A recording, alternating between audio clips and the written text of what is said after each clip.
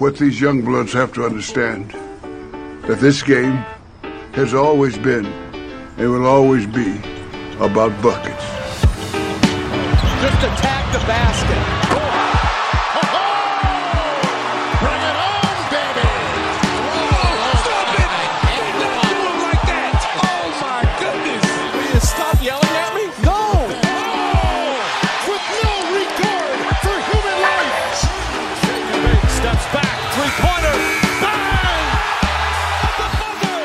Oh, my. What's good, my people? Welcome into Buckets, Action Network's daily NBA betting podcast. We're in the workshop Wednesday, NBA slate, so you know who's with me. AC, Analytics Capper, Albert Wynn, and of course, J Money is Money. Always on a Wednesday. I am your host, Sean Little. We are presented by BetMGM, the king of sportsbooks. You know the deal. We give you the play, we give you the cap, we get you guys out of here. AC, Analytics Capper, what are you looking at for the best bet on a Wednesday? I'll keep it short and simple. I like Dallas Mavericks plus 1.5. J Money is Money. What is your best bet for the Wednesday NBA slate?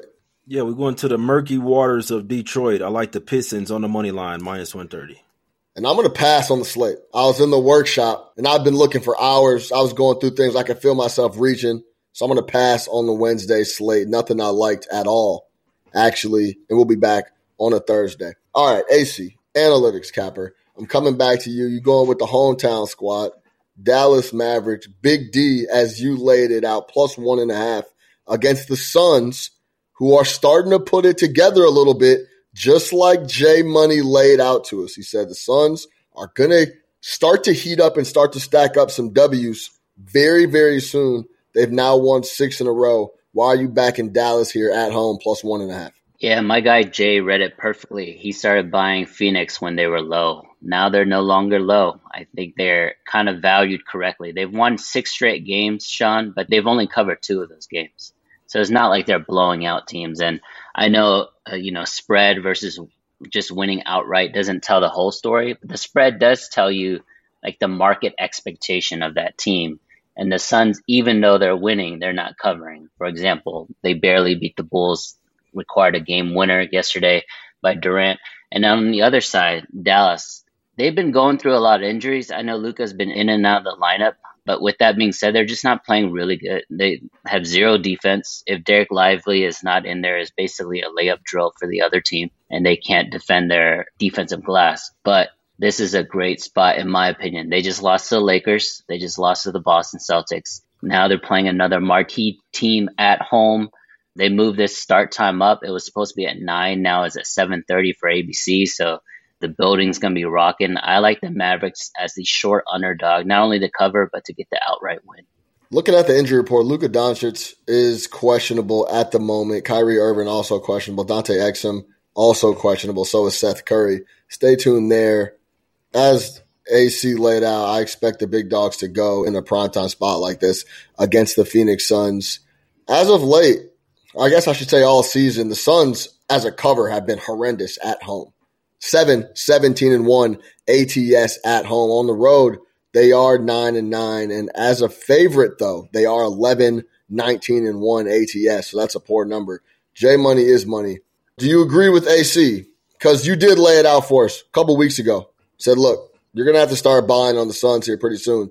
They are going to start winning games. Covering has been a different story. Do you think the Suns are being priced correctly? What do you think about this spot in Dallas here?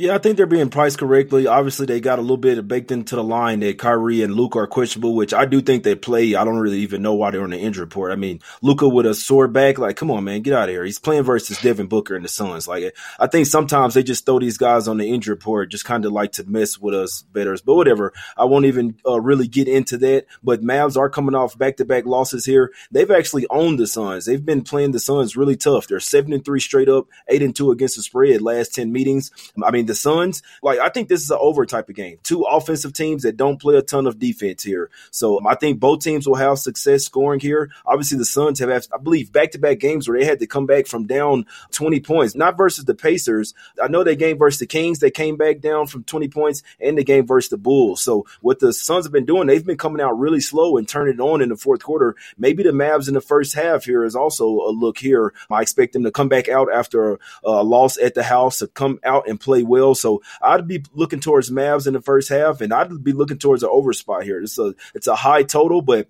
these are two great offensive teams, and neither team really just like plays the physical style of basketball. It's all up and down finesse type of scoring. So I think this is an over type of game here.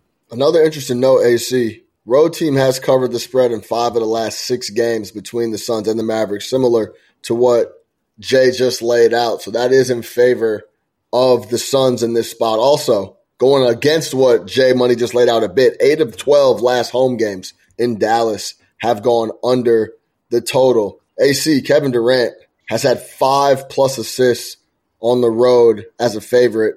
That's a big number on a prop type side. Any other comments before we move away from this game?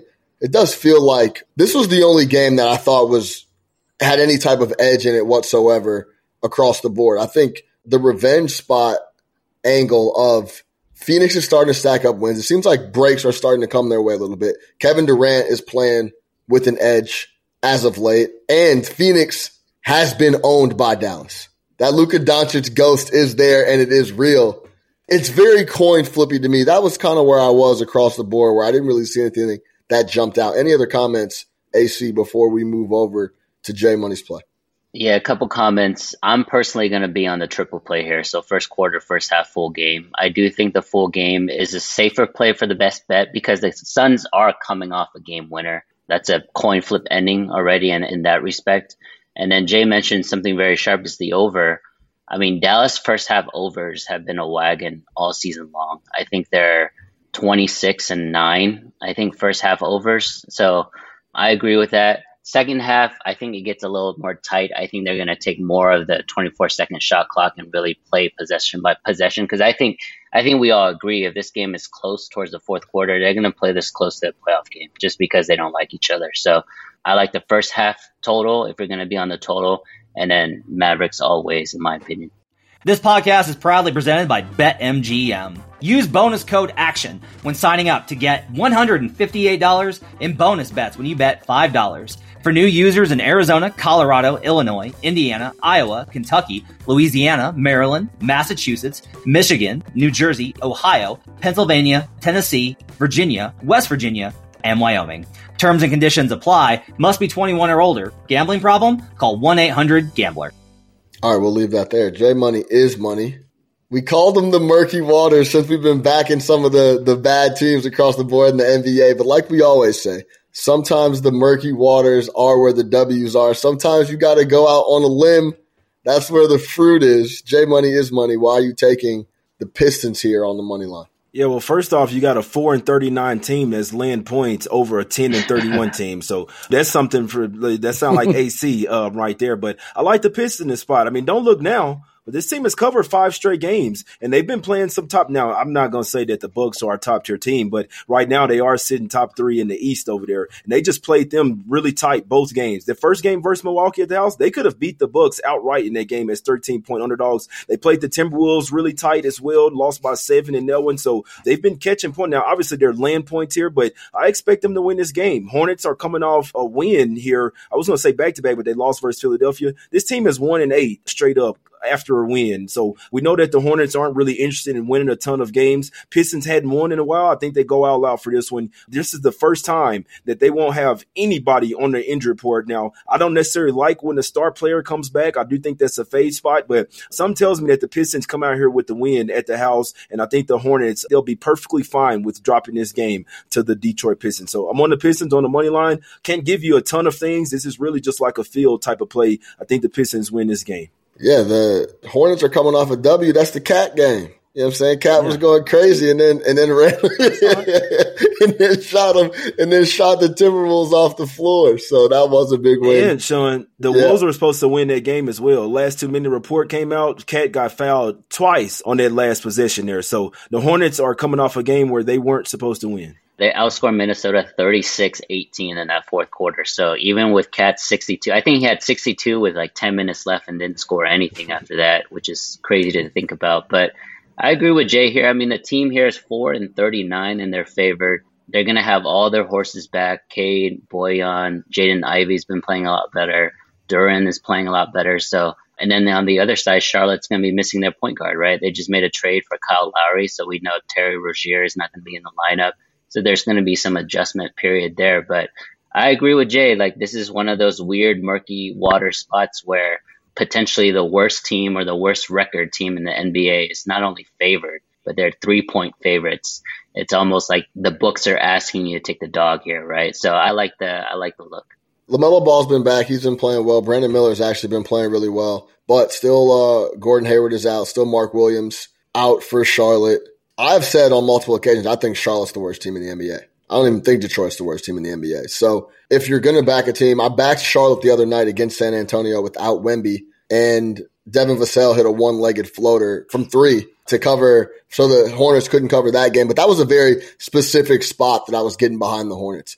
LaMelo had just played San Antonio 3 or 4 games prior. He had 28. He got to the line a bunch, had success there, and they had no Victor. They just eked that out. Now they go and get a very unique spot where they beat the Timberwolves, where essentially the Timberwolves stopped playing ball and we're trying to get Cat as many buckets and many looks as possible, which didn't work out well. Chris Finch was furious about that. So only way I could look in this game is at the Pistons. So and one other thing, Sean and Jay, I think with Cade's recent injury, like, it allowed other players to shine, right? We knew Jaden Ivey could play a lot better, and I think because he became the number one option during those games, he's going to have confidence. And I think the biggest thing with Cade's return is there's no Killian Hayes. Less Killian Hayes, the better for Detroit. So I like it. Yeah, there's no argument for me on the Killian Hayes touches. But yeah, Killian, you don't got it. You know, you playing pickup, Jay, and you look one way, you're like, nah, I'm gonna go ahead and go left. He's not even gonna be on my team. I ain't even picking him up. You know what I'm saying? So he's gonna be on the sidelines watching the game. AC is dead on. No more. The less Killian Hayes, the better. That's for sure. So I just want to go through what I was thinking in my thought process on passing. I was going through the slate, and I could even go through game by game. Minnesota at Washington, a double-digit number with the game that they're coming off. Chris Finch is going to have those dudes fired up, but I think that's still too big of a number in that spot. We just talked about Detroit and Charlotte. Detroit is the side, but I think it's still very, very coin flip. I didn't really find too much of an edge there. Miami is Terry going to play? How is that going to shake out? New roster, no Kyle Lowry. How is all that going to go? I don't know, so I'm not looking at that. Of course, Milwaukee now has a new coach. Allegedly, it's Doc Rivers, according to CNN. That was confirmed this evening. We'll see what shakes there. But Cleveland has been playing really well on the defensive end as well. So you're going to tell me they got a whole bunch of off-the-court shit going on. Now you got to play a defense-first team in Cleveland that could slow up, and that has, of course, a trigger man, Donovan Mitchell, that can go crazy and start competing. And then you have to cover by margin by 8+. That's sketchy. So I don't need to go through the whole slate, but I just didn't find anything I liked. There wasn't a lot of props up. So instead of giving you guys a lukewarm-ass play that I didn't feel really great about, that I wasn't going to bet myself, I thought I'd pass and then come back tomorrow. So that's where we're at on that. To recap, J Money is money. Pistons money line -130. AC Analytics Capper is on the Dallas Mavericks +1.5. I'm going to pass until Thursday. Anything else before we get out of here, fellas? That's it for me. Go Pistons. Yeah, go Pistons. Go Mavs. Let's cash some tickets. For J Money is money. For Albert, win AC, the Analytics Capper. I am Sean Little. We will see y'all next time. We are presented by BetMGM, the King of Sportsbooks. Go download the Action Network app. Everything you need to know about everything coming up for NFL Championship Sunday is in there as well. The boys have been locked in across the board. Until tomorrow, and we will be back tomorrow. Let's get buckets, baby. We'll see y'all.